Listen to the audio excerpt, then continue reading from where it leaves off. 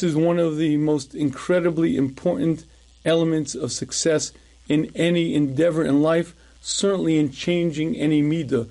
You have to talk to yourself, preferably out loud, and make sure no one's around, make sure people don't hear. But if you can't talk out loud, at least in your head, you have to control the chatter in your brain.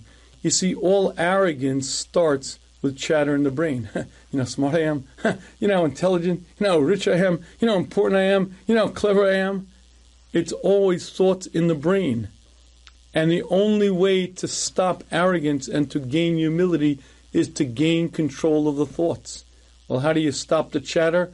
The first thing is self-talk. Because arrogance means I'm taking credit for Hashem's gifts. I'm pretending they'll be forever. I have object permanence. I'll be forever gorgeous, forever young, forever healthy, forever rich. And I have to deflate that self-talk. I have to talk to myself in the exact opposite way. I have to say to myself the exact opposite. How long are you going to be here for? And did you make yourself? These are just gifts from Hashem. And you have to train yourself to talk to yourself again and again.